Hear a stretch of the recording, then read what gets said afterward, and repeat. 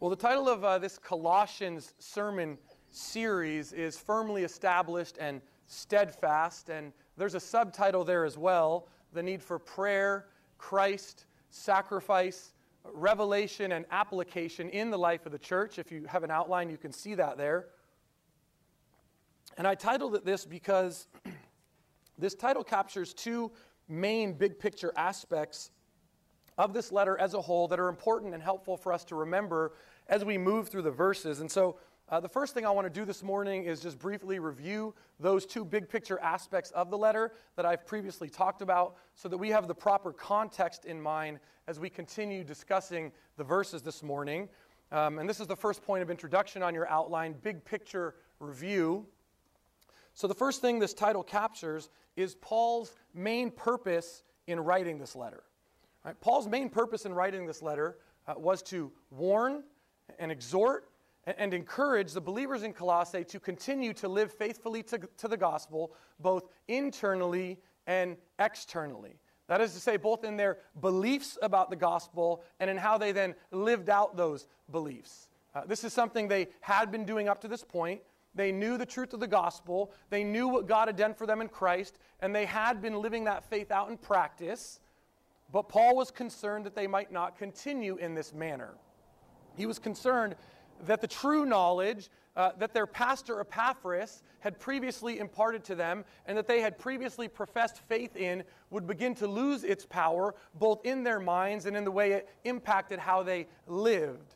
And that is because there were false and heretical teachers among the believers who were teaching lies about their faith and teaching lies about the gospel and teaching lies about who Jesus is and teaching lies about how to live faithfully in light of that knowledge. And so Paul writes this letter to counter those false teachers and to warn and exhort and encourage those believers in Colossae to remain what they had been up to this point, that is, firmly established and steadfast in their faith. And so the first part of the sermon series title, Firmly Established and Steadfast, captures that, and it captures Paul's purpose in writing this letter. The second big picture aspect of this letter that the title captures are the 5 themes that Paul highlights throughout the letter as a means to help him accomplish his purpose of exhorting the Colossians to remain faithful. Specifically, he highlights the themes of prayer, of Christ, of sacrifice, of revelation, by which I mean the truths that God has already revealed, which for us is specifically in the Scripture. And then lastly, the theme of application, which is to apply what God has revealed in one's life. And so you can see those themes captured in the sermon series subtitle. And while all of these themes are woven throughout the letter, we also see Paul move through these themes somewhat systematically in the letter. So the theme of prayer, it dominates the first half of chapter 1. These are the verses we looked at in my last sermon on Colossians. The theme of Christ dominates roughly the second half of chapter 1. These are the verses that we're going to look at this morning. As we end chapter 1 and move into chapter 2, the theme of sacrifice takes over. Paul tells the believers in Colossae how he's been sacrificing for them and for their faithfulness. Picking up in verse 4 of chapter 2 and moving all the way through verse 4 of chapter 3, the theme of revelation becomes the main focus. Paul points the readers to the truths that God has already revealed to them, and in doing so, directly refutes the false teachings of the heretics. And then in the rest of chapter 3 and into chapter 4, Paul highlights the theme of application. Paul reminds them about how to apply in their lives the truth of the gospel that had previously been taught to them. And so Paul points to these 5 themes as he moves through the letter, and these themes would help him as he exhorted those believers to continued faithfulness. In addition, these 5 themes of Paul in this letter are a good guide for us here in this present time as we seek to be and remain a faithful church like those in Colossae. This is something I elaborated on in my introductory sermon, so I won't go into much detail here, but I will remind you that these 5 themes give us a picture of what ought to characterize and mark our fellowship as we seek to faithfully live out the gospel in our local church community here in Los Angeles. They remind us that we ought to be marked first by regularly praying for one another as a Christian practice. Second, by being unashamed and unrelenting in our preaching of Christ, both from this pulpit and in our own individual lives. Third, by our willingness to joyfully sacrifice for one another and serve one another and be patient and long-suffering with one another, even when we don't necessarily see eye to eye on something.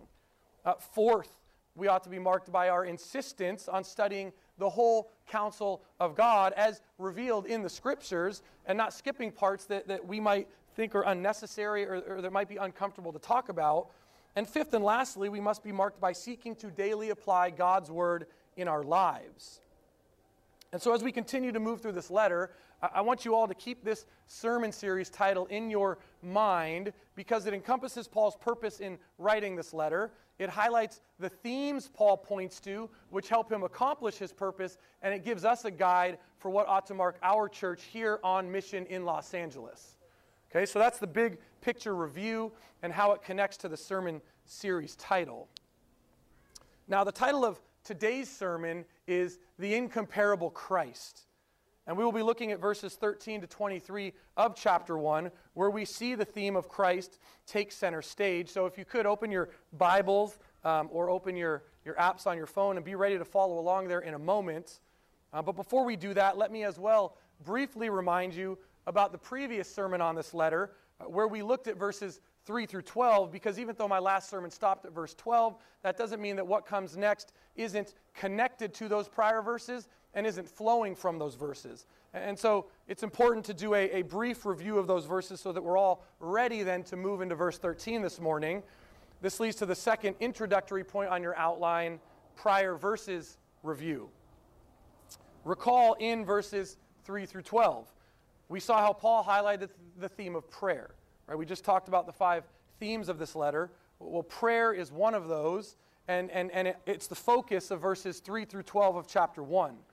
More specifically in those verses, we saw Paul and his companions, how they were, as a regular Christian practice, praying always for those believers in Colossae. And Paul mentions 2 types of prayers that he prayed on their behalf. The first were prayers of thanksgiving, where he thanked God for sustaining those believers and for giving them a true and living and active faith, a faith that was grounded in the hope of the return of Christ. This is what we saw in verses 3 through 8. And the second type of prayer were prayers of intercession, where Paul asked God that those believers would continue to be filled with true knowledge, so as not to be influenced by the false knowledge of the heretics. As well, Paul interceded to God that as they were filled with true knowledge, that it would lead to them continuing to live faithfully and continuing to bear fruit in their lives, just as it had previously done. This is what we saw in verses 9 through 10. And then in verse 11, Paul reminds them of God's power, and how God's power is something they are empowered by so that they can remain steadfast in their faith, no matter what or who tries to hinder them, which would have been a great comfort for those readers specifically in light of the false teachers who were among them and who were actually trying to hinder their faith. And then in verse 12, Paul again reminds them of their hope, that thing that he earlier had thanked God that they were living faithfully in light of, that thing that ought to have motivated and impacted every decision they made. Paul reminds them again of this hope, but this time in verse 12 he refers to it as their inheritance. Look at verse 12. Colossians 1, verse 12. You see that? The word inheritance. And Paul tells them that God qualified them for this. You see that word as well, the word qualified in verse 12? God is the one who qualified them for their inheritance, for that thing they were hoping and longing and waiting for. They didn't have an inheritance based on something they did. It's based on something God does. And so because of that, Paul tells them that they ought to be joyously thanking God. Right? You see that at the end of verse 11 and into verse 12, joyously giving thanks to the Father, that is God the Father, who has qualified us to share in the inheritance of the saints.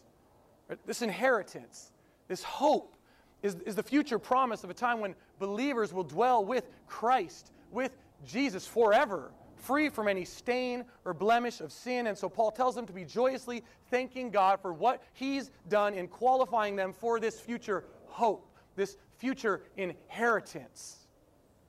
And I want you to keep this concept of the hope and the inheritance in the back of your heads as we move through the sermon this morning, because this concept will flow into the next verses, and it will come up in different ways as we move through those verses. And in fact, we see that right away in verse 13.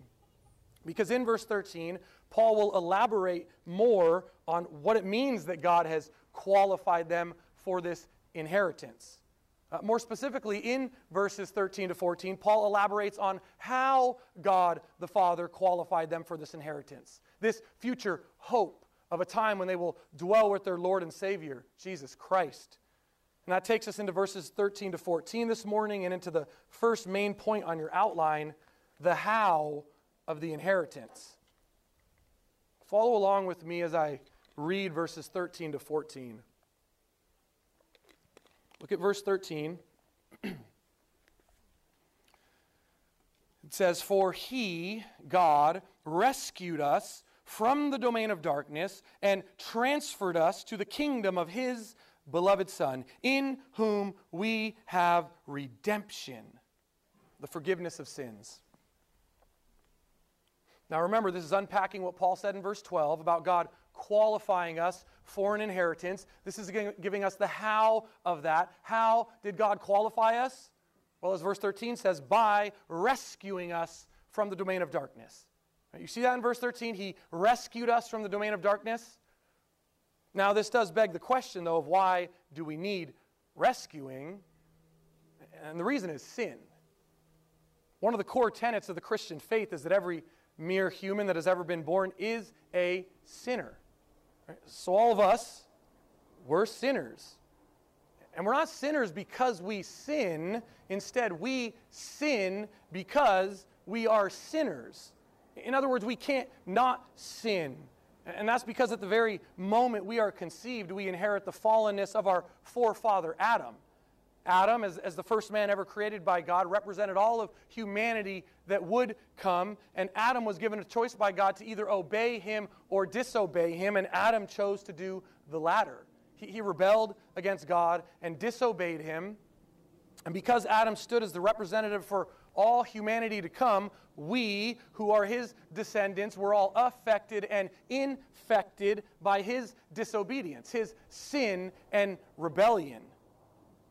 Sin is part of our very nature and makes up who we are from the very first moment of our lives at conception. And so, as I said a moment ago, we have all sinned and disobeyed God because it's who we are. We are sinners. Now, that might not sound like a big deal to you, the fact that we are all sinners, and it wouldn't be if that were the end of the story, but that's not the end of the story. You see, sin carries with it a punishment, because to sin is to break God's law. And when you break the law, there's a consequence for that. And this should be of no surprise to you, because all societies function this way. Societies have laws, and if you obey the law, you don't incur punishment. Incidentally, you also don't incur rewards for obeying the law. It's expected of you. But if you break the law, you do incur punishment. And even more so with God, because he is perfect in his justice. Being just is one of his attributes, meaning he can't ignore the breaking of his law. To do so would make him unjust and would mean he would cease to be that which he is, which he cannot do. So sin demands and carries with it a punishment, and the punishment is the taking back of the life that God gave.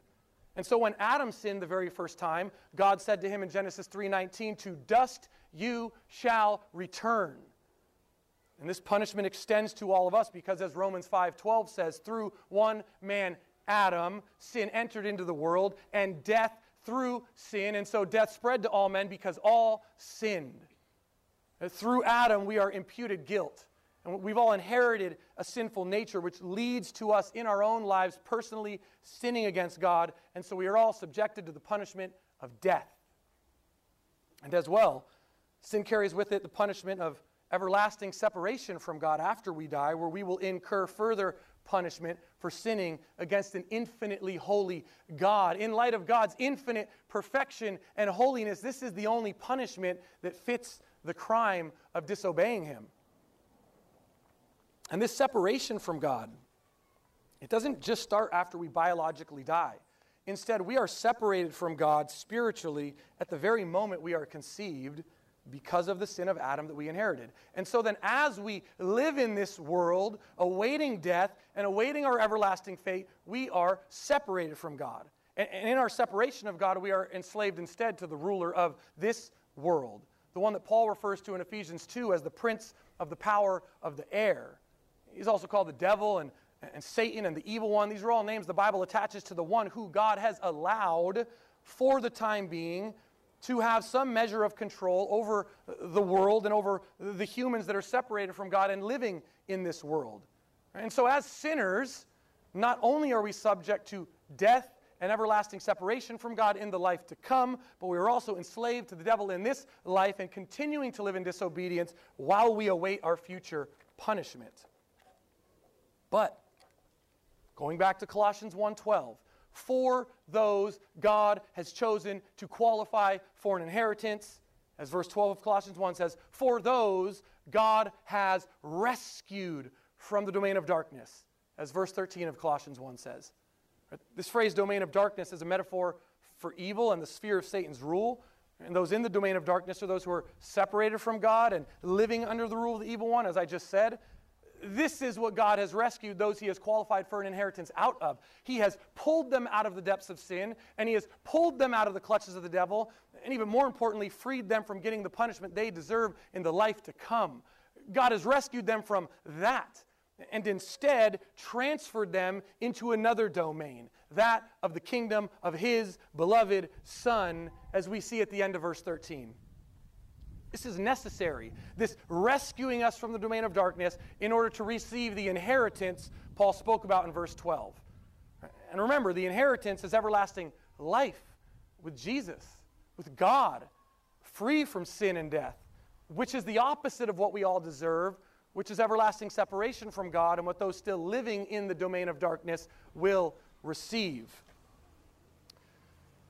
Now, if you're tracking with what I said a few moments ago, you should have a question at this point. You should be saying to yourself, well, if God can't ignore our sin because he is perfectly just, right, as I said earlier, how then does he take us out of the domain of darkness, which is where we deserve to be, and put us instead into the kingdom of his Son, where we receive an inheritance, which is something we don't deserve because of our sin? Didn't you just say that would make him unjust if he just ignores the breaking of his law without punishing it? And the answer to that question would be yes, if that was in fact true, that God did ignore our sin and didn't punish it, but that's not what happened. Instead, the punishment that we deserve and that was required by God for sin, death, the wages of sin is death, that price has already been paid, and that is what is captured in verse 14 when Paul says to the Colossians, we have redemption, the forgiveness of sins. You see that in verse 14? Redemption and forgiveness of sins.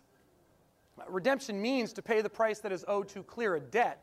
And the debt we owe God for our sin is death. That price has already been paid in full by someone else. And so then God is justified in forgiving the sins of those whose debt was paid, those who were redeemed by that other person. And that other person that paid that debt and is the one who offers redemption and the forgiveness of sins is the one whose kingdom we have been transferred into, God the Son.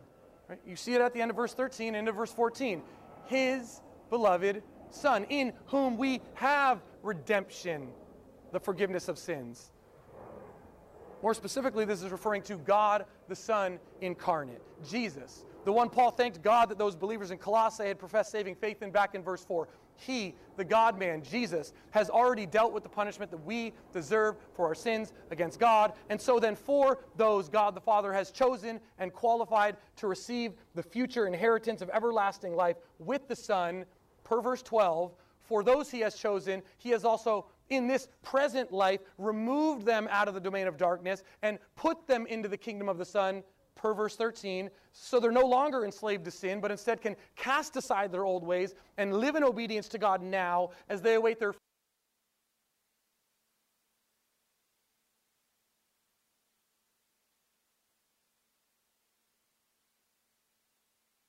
14. There we go. This is how a person is qualified to receive the inheritance. It's through being rescued by God and redeemed by the Son, as we read in verses 13 to 14. And then as we move into verses 15 through 20, Paul's going to remind those believers in Colossae in more detail just who exactly the God-man Jesus is and what he did that they can have redemption and the forgiveness of sins through him. He's going to remind them who he is and point them to how he is incomparable to any other man who ever lived. Remember, Paul's trying to strengthen the faith of the Colossians so they don't continue to be blown around in their beliefs by the heretics. That their understanding of what God had done for them and who exactly Jesus is and how he can offer forgiveness of sins has already begun to get shaken. And we know this because later in the letter we read that their pastor, Epaphras, was deeply concerned for their faithfulness. And so having just reminded them how they have an inheritance and how they don't live in the domain of darkness anymore, here in verses 15 through 20, Paul is going to as well remind them of things they already know about Jesus. Paul will remind them of what they already know, likely as a way to counter the things the false teachers were teaching about Jesus, so they might recall the truth and then be strengthened to remain steadfast and faithful and not be influenced and led astray by these false teachers.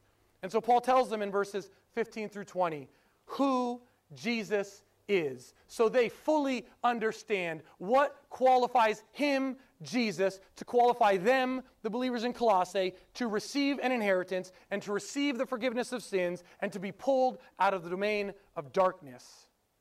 This takes us into point 2 on your outline, the who of the inheritance.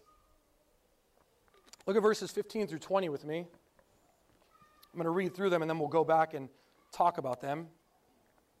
Colossians 1 verse 15, he, that is God the Son, Jesus, is the image of the invisible God, the firstborn of all creation.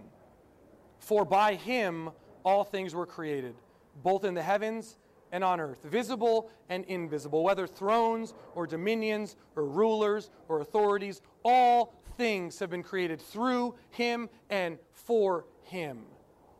He is before all things, and in him all things hold together. He is also head of the body, the church, and he is the beginning, the firstborn from the dead, so that he himself will come to have first place in everything. For it was the Father's good pleasure for all the fullness to dwell in him, and through him to reconcile all things to himself, having made peace through the blood of his cross. Through him I say, whether things on earth or things in heaven. So, who is Jesus that he is qualified to qualify us for an inheritance? Well, first, as we read in verse 15, he, Jesus, is the image of the invisible God. Right? And by image, Paul does not mean that he had some mere resemblance or similarity to God. Instead, he means to communicate the idea that Jesus participates in and is one with the very nature of God. And that's possible because the one true and living God, the one that we read about in the Bible, eternally exists as three distinct persons, the Father, the Son, and the Holy Spirit. They're all distinct persons. The Father is not the Son is not the Spirit is not the Father, but each is equally God, and they cannot be separated or divided from that one divine nature. They eternally coexist as the one true God. And in the first century, in real time and history, God the Father sent God the Son to take on a second nature in addition to his divine nature. And that second nature was that of humanity. By the power of God the Holy Spirit, the historical Mary conceived a child and gave birth to this child, and this child was God the Son from eternity past. This is what we refer to as the incarnation. And the result of this was that the invisible God had become visible in the God-man, Jesus the Christ. Jesus is not a copy of God. Instead, he is visibly manifesting and perfectly revealing God as a divine person in the flesh because he himself is God the Son from eternity past. And we read how Jesus, during his life and ministry, he makes this claim of himself. And he says in John 10:30, I and the Father are one. In John 14:9, he says, he who has seen me has seen the the Father. Such claims could not be made of any mere human or angel or spiritual power. They could only be made of God himself. This is what Paul means when he says in verse 15 that he is the image of the invisible God. Paul continues in the second half of verse 15 and says that Jesus is also the firstborn of all creation. And this phrase, firstborn of all creation, it should not be taken in a temporal sense, because even though Jesus was born in time and space, he also existed as God the Son from eternity past, as I already said. Instead, with this phrase, firstborn of all creation, Paul is pointing to Jesus being the catalyst for creation, the one through whom all things came into existence. And this is what Paul goes on in verse 16 to say. Look at verse 16 again. It says, "For by him all things were created, both in the heavens and on earth, visible and invisible, thrones, dominions, rulers, authorities, all things have been created through him and for him." And so since Christ is the eternal Son who participated in the act of creation, as he is God himself, he stands over and beyond the created world, both the visible and invisible, as the agent by which everything came into existence. And as well, as verse 17 states, he is also the agent by which everything in existence is held together. You see that in verse 17? He is before all things, and in him all things hold together. So he is the creator and sustainer of everything. And again, for those readers who were actually having people come in and attack their beliefs and attack what they thought to be true, and were actually disrupting their fellowship with Jesus and with one another, for them, being reminded that Jesus is the sustainer of all things and that he holds all things in the palm of his hand, for them this would have given them the encouragement and confidence they needed to remain steadfast in the face of all these attacks, because they know that the one they have faith in is actually the one who is in control of it all. And for us too, as we live life in this world and in a time that is anything but perfect and that is filled with the consequences and effects of sin, for us living in the here and now, seeing and recognizing Jesus as not just the one who created all things, but also as the one who sustains all things. And more personally, as the one who sustains believers, as he has promised to be with us until the ends of the age. Knowing this, that Jesus is our sustainer and that he is with us to the end, knowing and meditating on this truth can bring us much comfort and much peace, because it directly speaks to and gives us an answer to how we can deal with the many things in our lives that seem like they are too much for us to handle. Things like overwhelming anxiety and depression, which if you know me, you know is something I've personally dealt with. Things like chronic pain and illness, which I personally know people in our congregation are dealing with. Things like losing loved ones, which many of you have. Things like uncontrollable fears that we might have.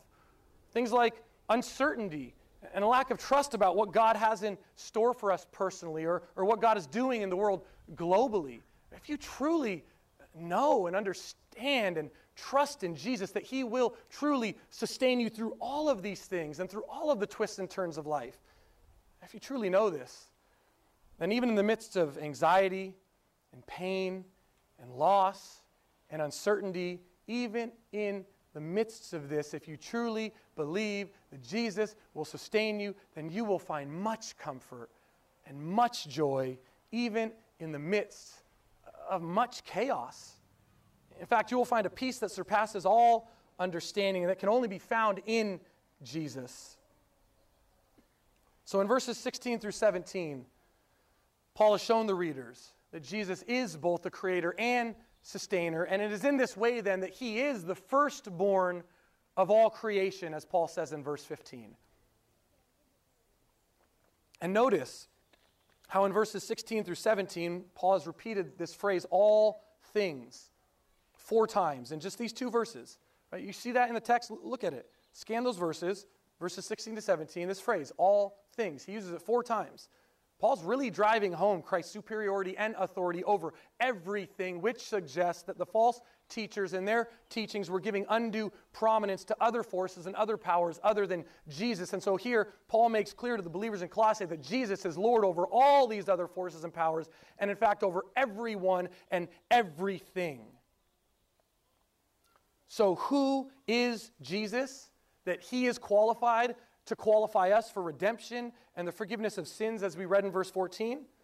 Well, according to verses 15 through 17, he is the God of creation, who holds all things together and who stands over and above all else that was created. He is incomparable in this way. And then as we move into verse 18, Paul's going to turn his discussion from talking about how Christ has priority and preeminence over his creation to how he also has priority and preeminence over his church. More specifically, over those people who have professed true and living faith in him in this age that we live in. Look at verse 18 again with me. Verse 18 says, he, that is Jesus, he is also, along with being Lord over creation, he is also head of the body, the church, and he is the beginning, the firstborn from the dead, so that he himself will come to have first place in everything. So while Christ is head of the whole creation, Paul specifies here that he is also head over the church, which Paul calls his body. Now, Paul uses the same word body in other letters, like Romans and 1 Corinthians. And in those letters, he uses this term body as a way to emphasize the mutual relationships and obligations that should exist among the members of Christ's body in a local church, and how we ought to care for and love and sacrifice for one another the same way we would our own bodies. And this, of course, is all true, but that's not Paul's point here. Instead, his use of the word body here is to drive home the idea that while Jesus is Lord over the creation, all beings in the creation, he is also in a more unique and personal way Lord and head over all whom the Father has qualified for an inheritance. Why? Because he is the beginning of them. And you see that in verse 18? Beginning. Just as he was the beginning of the creation as the creator, he is also the beginning of the church because he is the firstborn from the dead, as we read in the middle of verse 18. Now, what does this mean, firstborn from the dead? And how does it make Jesus the beginning and head of the body, the church? Well, to understand that, we need to backtrack for a moment. Go back to our discussion of sin and the punishment for our sin that we discussed earlier. And remember, the punishment all humans deserve for their sin is death and everlasting separation from God. That's the wages of sin, death. And there's nothing we can do to fix this on our own. Why? Because God's law demands perfect obedience. So if you've sinned and broken his law even once, then you're guilty before him. You can't come to God at the end of your life and say to him, look, God, my good outweighed my bad over my life, so you shouldn't punish me. No, it doesn't work that way. We don't gain favor or receive credits for doing the things that we ought to do. That line of argumentation wouldn't even satisfy a human judge, let alone a divine judge. If you killed someone, you couldn't go into the courtroom and list all the ways that you obeyed the law over your life as a reason for them not to punish you, and all the more so with an infinitely holy God who can't have any part of disobedience or sin and who is perfectly just in his punishment of it. And so we're all stuck, and we're dead in our trespasses against God.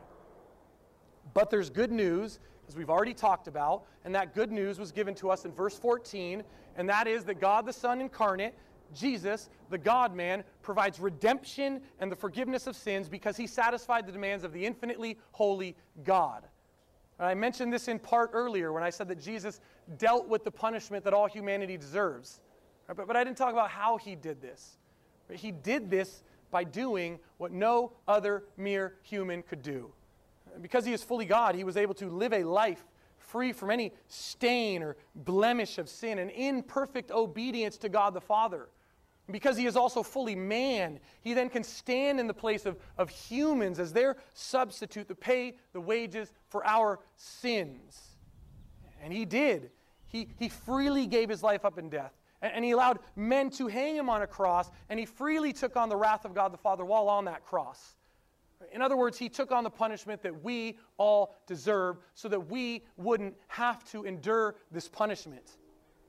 And while his sacrifice is sufficient enough in its power and magnitude to cover the sins of everyone throughout all time, it's only efficient to save those whom God graciously applies it to, as evidenced in a personal profession of faith in Jesus' perfect life and death and resurrection from the dead. He didn't just die, but afterwards he rose victorious from the grave to prove that his sacrifice was actually accepted by God the Father, and that he did in fact conquer the wages of sin, which is death.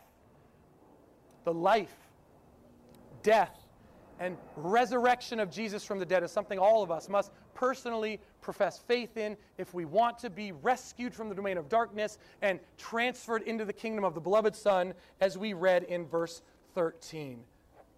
But if we do profess this faith, then, like the Colossians, we are rescued from the domain of darkness, and we will be transferred into the kingdom of the Son, and we will be part of the body that he is the head of, as verse 18 says, and because of this, we will receive what Jesus received, that is resurrection from the dead.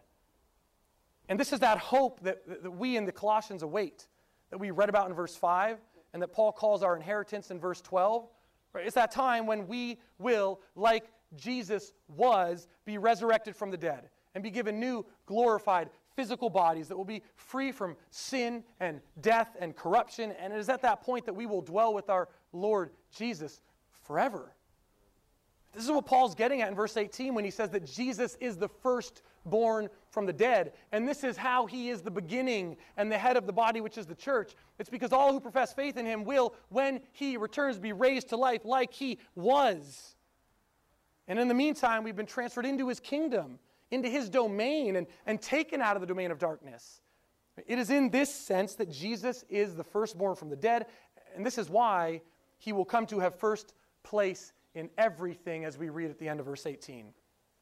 He will come to have first place in everything because he is incomparable as the Lord of creation, as we read in verses 15 through 17, and he is incomparable as the Lord over his people, the church, as we read in verse 18.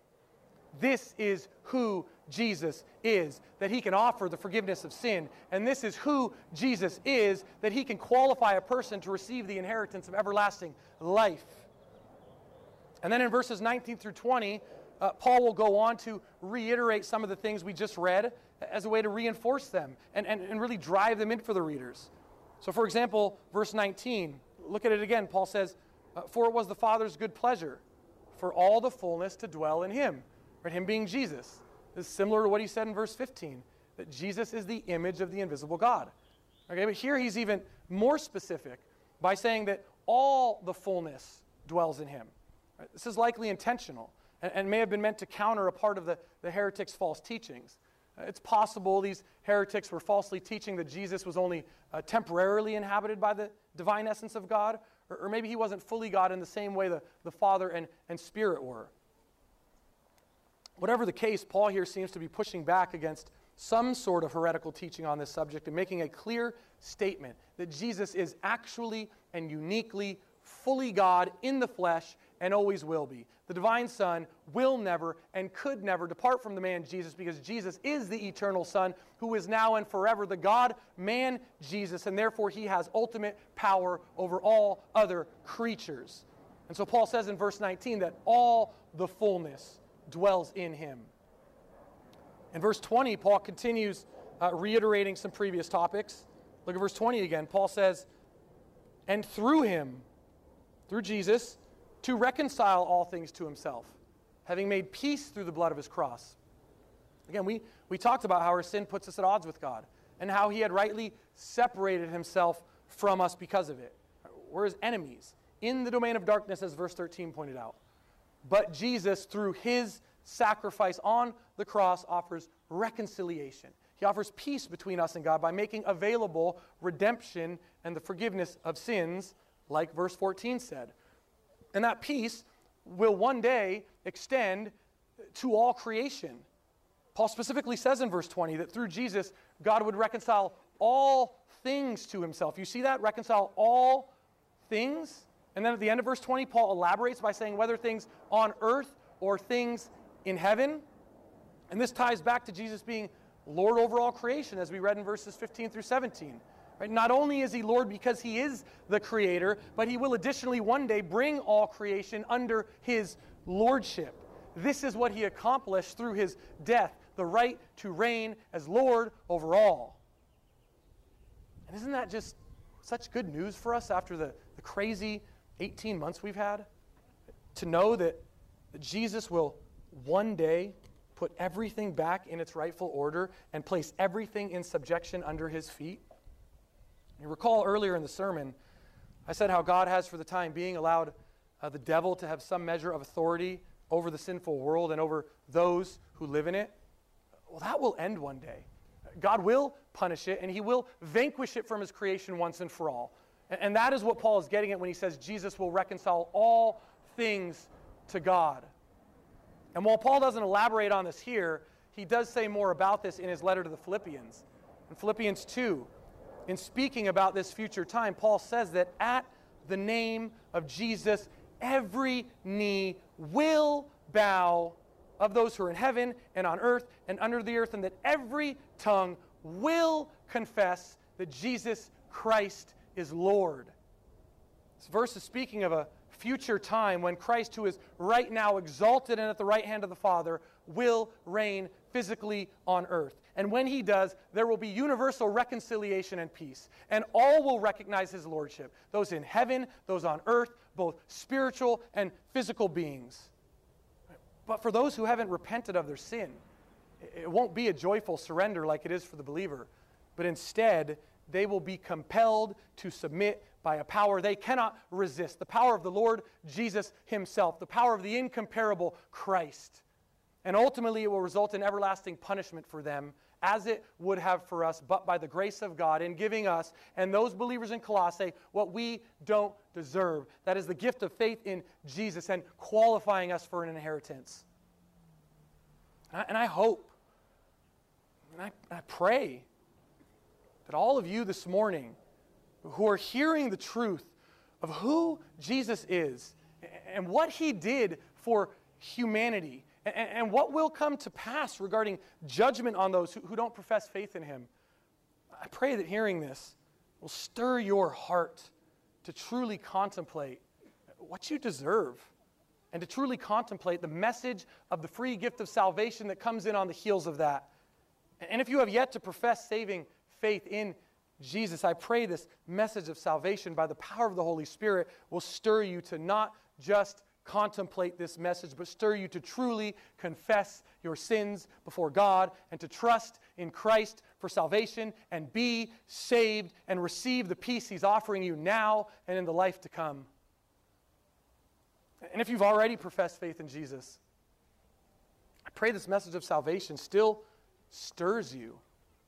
Not to saving faith, because you already have that, but stirs you to deep worship here and now and later as we take communion and into the next week and beyond. I pray that it stirs you to continued faithfulness and to continued faithful living, knowing what God has freed you from and knowing the blessings of your inheritance and knowing what awaits you in the future. And this is as well what Paul wanted for the Colossians, to be stirred towards continued faithfulness in light of who Christ is and in light of what God had done for them in Christ. Paul in verses 15 through 20 has been lifting up this incomparable Christ and showing the readers the lordship of Jesus over everyone and everything on a cosmic and universal scale, and showing that nothing compares to him and nothing can stop his eventual universal reign, because he is the preeminent one in creation and he is preeminent in his church. And the purpose of this, as I just said, was to stir the believers in Colossae to continued faithfulness. In fact, recall, this is the main purpose of the whole letter, to exhort the believers in Colossae to remain firmly established and steadfast in their faith. And so then along those lines of stirring them with this message to continued faithfulness as we move into verses 21 to 23, we will see Paul bring this message of reconciliation back to the local level. And he'll talk to those believers in Colossae directly and on a more personal level again, because ultimately he wants those readers to respond to the message, to respond to what God has done for them in Christ and in giving them an inheritance. This leads to the last point on your outline, the response to the inheritance. Remember, there are false teachers among the church in Colossae. Right? Their pastor Epaphras, as I mentioned earlier, is greatly concerned about their faithfulness. Paul has prayed for them earlier in the letter that they would continue to remain faithful. So in verses 21 to 23, having just talked about what Christ has done on a more cosmic and universal scale, right here in these verses we will see Paul remind them about what God did for them personally. Because while, yes, Jesus is the firstborn of all believers, he is also more specifically for these readers the firstborn of them.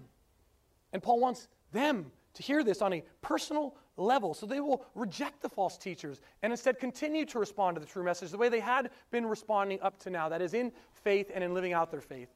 And so he says to them in verse 21, look at verse 21, Paul says, and although you, so you see how he's making this personal now, he says you personally, you who is reading this, you, verse 21, and although you were formerly alienated, that is separated from God, and at odds with him because of your sin, and subject to the punishment you rightly deserve, these are all things we've talked about, Paul says to them, you personally were formerly in this position, and further, because of this, as those who are separated from God and at odds with him, you were also, verse 21, look at it again, you were also hostile in mind and engaged in evil deeds.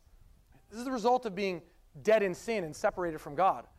Paul's giving those believers in Colossae a picture and reminder of who they used to be apart from Christ. They were people who acted with enmity towards God, both in how they thought about him and in how they acted towards him. You see that in the verse? They were hostile in mind and in deeds. And before we shake our fingers at them for acting this way, don't forget, this was your disposition as well before God grabbed a hold of you. You were as well hostile in mind and deed. This is the result of living in the domain of darkness and under the control of the evil one. Paul reminds these believers in Colossae here in verse 21 that this was their former state. They were formerly at odds with God, alienated, separated from him, and subject to death and everlasting punishment. But then Paul reminds the Colossians of what God has already done for them. Look at verse 21 again. Paul says, and although you were formerly alienated and hostile in mind, engaged in evil deeds, verse 22, yet he has now reconciled you in his fleshly body through death. Having just painted a grim picture of the Colossians' pre-Christian and pagan state in verse 21, Paul proceeds in verse 22 to describe the turning point when God acted mightily on their behalf to save them. He talks about what he said earlier in verse 20, about how Jesus reconciled all things to himself and personalizes it to them. Paul says, he has reconciled you personally. And where earlier in verse 20, Paul said that reconciliation came through the blood of his cross. Here in verse 22, he changes the wording and says Jesus has reconciled them in his fleshly body. You see that? His fleshly body. He's driving home the bodily suffering that Jesus endured for them personally. And as well, he's likely countering false teachings on the incarnation and the full humanity of Jesus. With this wording, Paul's making clear that in the incarnation, the eternal Son took on full humanity. And his full humanity was necessarily bound to his saving work. Jesus had to be fully man and had to suffer in his fleshly body in order for his sacrifice to mean anything. And so with this wording, Paul makes clear that Jesus was fully man in addition to being fully God, and that he in fact did suffer in his human fleshly body in death, and that it was for their sake personally. And then Paul continues in verse 22 by reminding the Colossians of the end result of God saving them through the work of Christ. Look at the second half of verse 22. And he reconciled them in his fleshly body through death. Why? In order to present you before him holy and blameless and beyond reproach. Now, some mistakenly take this phrase to mean that in light of what Christ has done for them, Paul is calling them in response to live sanctified lives, lives that are holy and blameless. But that's not what Paul is getting at here. It is true, they and we as believers are to do that, be sanctified, live holy and blameless lives in as much as we can. And Paul will exhort the readers to that end later in chapters 3 and 4. But here Paul is saying something different. If I had more time, I could take you into other passages to help you see this more clearly. But for sake of time, I won't. I'll just summarize and say that this is not about calling them to sanctification. Instead, Paul is pointing them to their future. He is bringing them again back to the opening of the letter in verse 5 when he referred to the hope laid up for them in heaven. And he's bringing them again back to verse 12 when he told them that God qualified them for an inheritance. In the beginning of the sermon, I asked you to keep these concepts, right, of their hope and their inheritance in the back of your head because I said Paul would bring them up in these verses. Right? And we saw how the prior verses, right, verses 13 to 20, they all tied back to explaining how and through who God qualified them for this inheritance. Right? This was points 1 and 2 on your outline. Well, here in verse 22, we see this concept come up again. This concept of this future time when the believers in Colossae will be with Jesus. This time represented by these words, hope in verse 5 and inheritance in verse 12. And we see that this future time, this hope and inheritance is actually the reason and end for which Jesus saved them and reconciled them. It's for that future time when they will be presented to Jesus with glorified bodies that are free from the stain and blemish of any sin. Glorified bodies that are, to use the language of verse 22, holy and blameless and beyond reproach, so that they can stand in Jesus' presence, ready to be received by him as his bride, at which time those believers in Colossae specifically, and all believers from all time generally, will enter into his rest, into Jesus' rest. And they will enter into everlasting life with him, a life that will be free from all the turmoil and all the pain and all the confusion and all the dysfunction that this life offers and those false teachers were bringing with them as they infiltrated the hearts and minds of the Colossians. Paul's pointing the readers in verse 22 to this time when they will be free from all of that as a result of what Christ did on their behalf in his fleshly body. But Paul has a warning for them as well. There's a warning for us too. You see this hope, this inheritance that Paul is pointing the readers to in verse 22. This hope of their future everlasting life with Jesus. This hope will only be realized if, verse 23, look at it. Verse 23, this future inheritance will only be realized, verse 23, if indeed you, believers in Colossae, and if indeed you, believers at Delray Church, this inheritance will only be realized if indeed you continue in the faith, firmly established and steadfast, and not moved away from the hope of the gospel that you have heard, which was proclaimed in creation under heaven, and of which I, Paul, was made a minister. You see the warning and exhortation here? This warning and exhortation frames the whole reason Paul wrote this letter. Remember, these believers in Colossae have been faithful. Right? Earlier in chapter 1, Paul praised them for it. And Epaphras, their pastor, boasted about it. Right? But this verse here shows us that the knowledge and faith and hope that the readers first had was beginning to dim. The false teachers among them had done their job. The heretics had been heard. The voices in the crowd had been convincing. And the believers in Colossae were beginning to buckle under these persuasive, man-made teachings. Teachings that were not the true message of what God had done for them in Christ, but were a distortion of that gospel message. And so here in verse 23, Paul issues them this warning to let them know that this future hope, this future inheritance, this amazing free gift that God has graciously given them and that God has ultimately saved them for is theirs, provided they remain firmly established on the foundation of the one who is the foundation for their faith, the one who is the firstborn from the dead, Jesus, the incomparable Christ. And this type of warning, it's not unique to this letter. We see this in other New Testament letters as well. We're not going to look at those this morning, but holding fast to the faith throughout one's life is an indispensable condition in the New Testament for attaining the goal of full salvation that is to be realized at the second coming of our Lord Jesus Christ. And this is not to imply that you can lose your faith. No, certainly not. Please don't hear that as what I'm saying or as what Paul is saying. In fact, Jesus makes it clear that this is not the case in John chapter 39 when he says, all that he, God the Father, all that he has given me, I lose none. What an amazing piece of truth and knowledge that is, to know that for God's elect, there is nothing we can do to fall out of favor with him. And thank God that's the case. Because if we're honest with ourselves, we all know that if our salvation was dependent on our actions, we would all be completely hopeless. But that's not how salvation works, because it's not based on our works. It's based on the work of the incomparable Christ, and his work is perfect. And so Jesus can say in John 39 that all who the Father give me, I will lose none. And then Jesus continues in John 39 and says, but I will raise them up on the last day. For this is the will of my Father, that everyone who beholds the Son and believes in him will have everlasting life. And I myself will raise him up on the last day. This is exactly what Paul is talking about in verse 22, when he said that those believers in Colossae would one day stand before Jesus holy and blameless.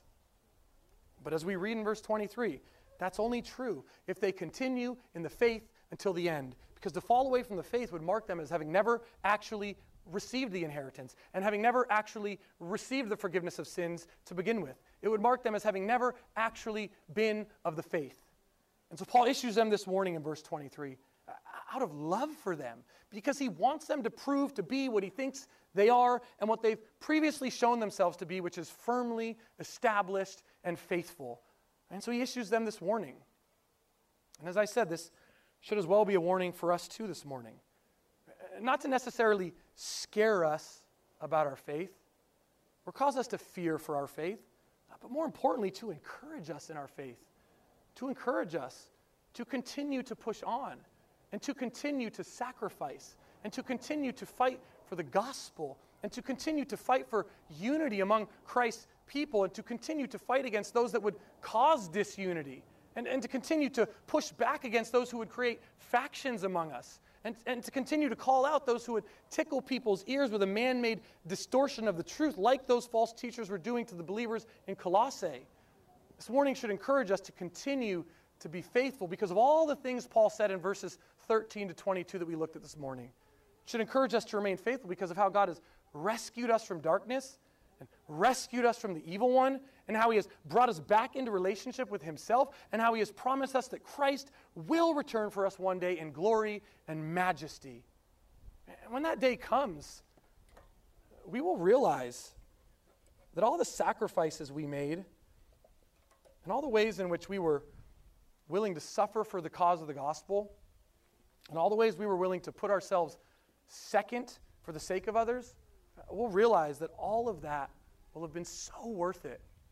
In fact, the only regret we might have is that we weren't willing to suffer and strive and sacrifice more than we did to see more people come to faith and to see our church even more united and even more sanctified and even more faithful and to see the name of the incomparable Christ magnified even more throughout the world.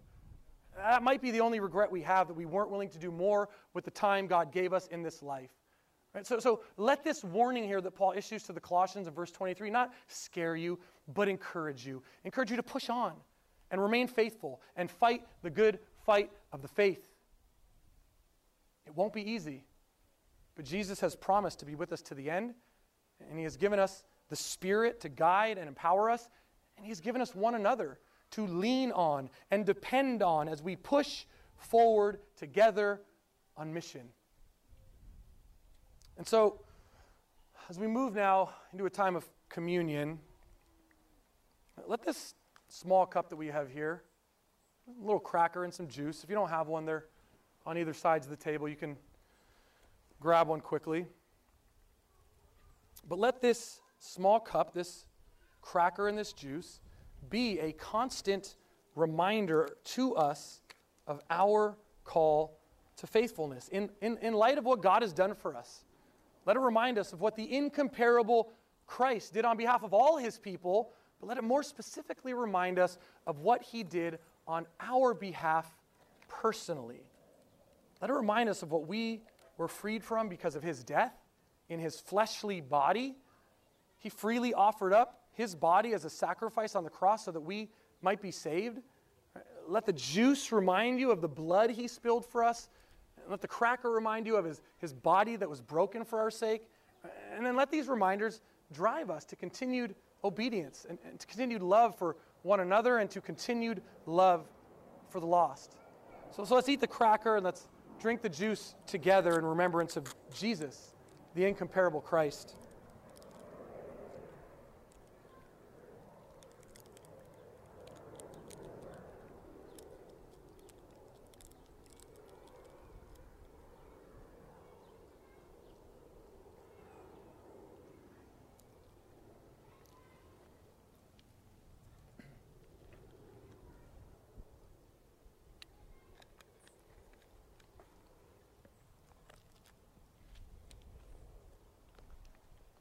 Bow your heads and pray with me, and then we'll close in a time of song as we close our time together.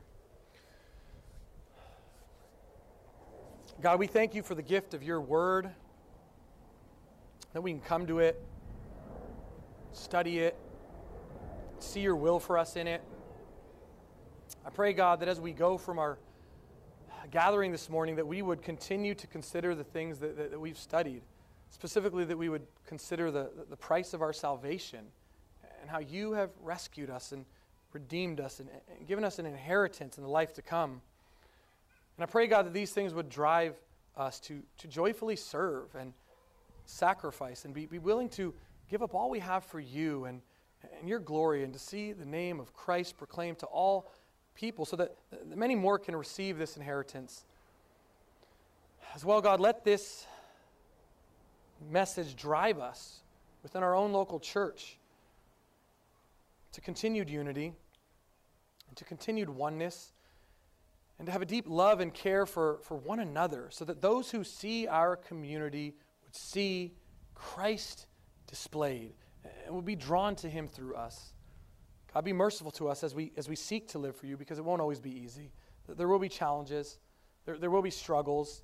But even in the midst of those difficult times, let us remember that there is still great and deep joy to be had as we submit to your will and as we live on mission, proclaiming the name of Christ to all people. It is in the name of Christ that I pray these things. Amen.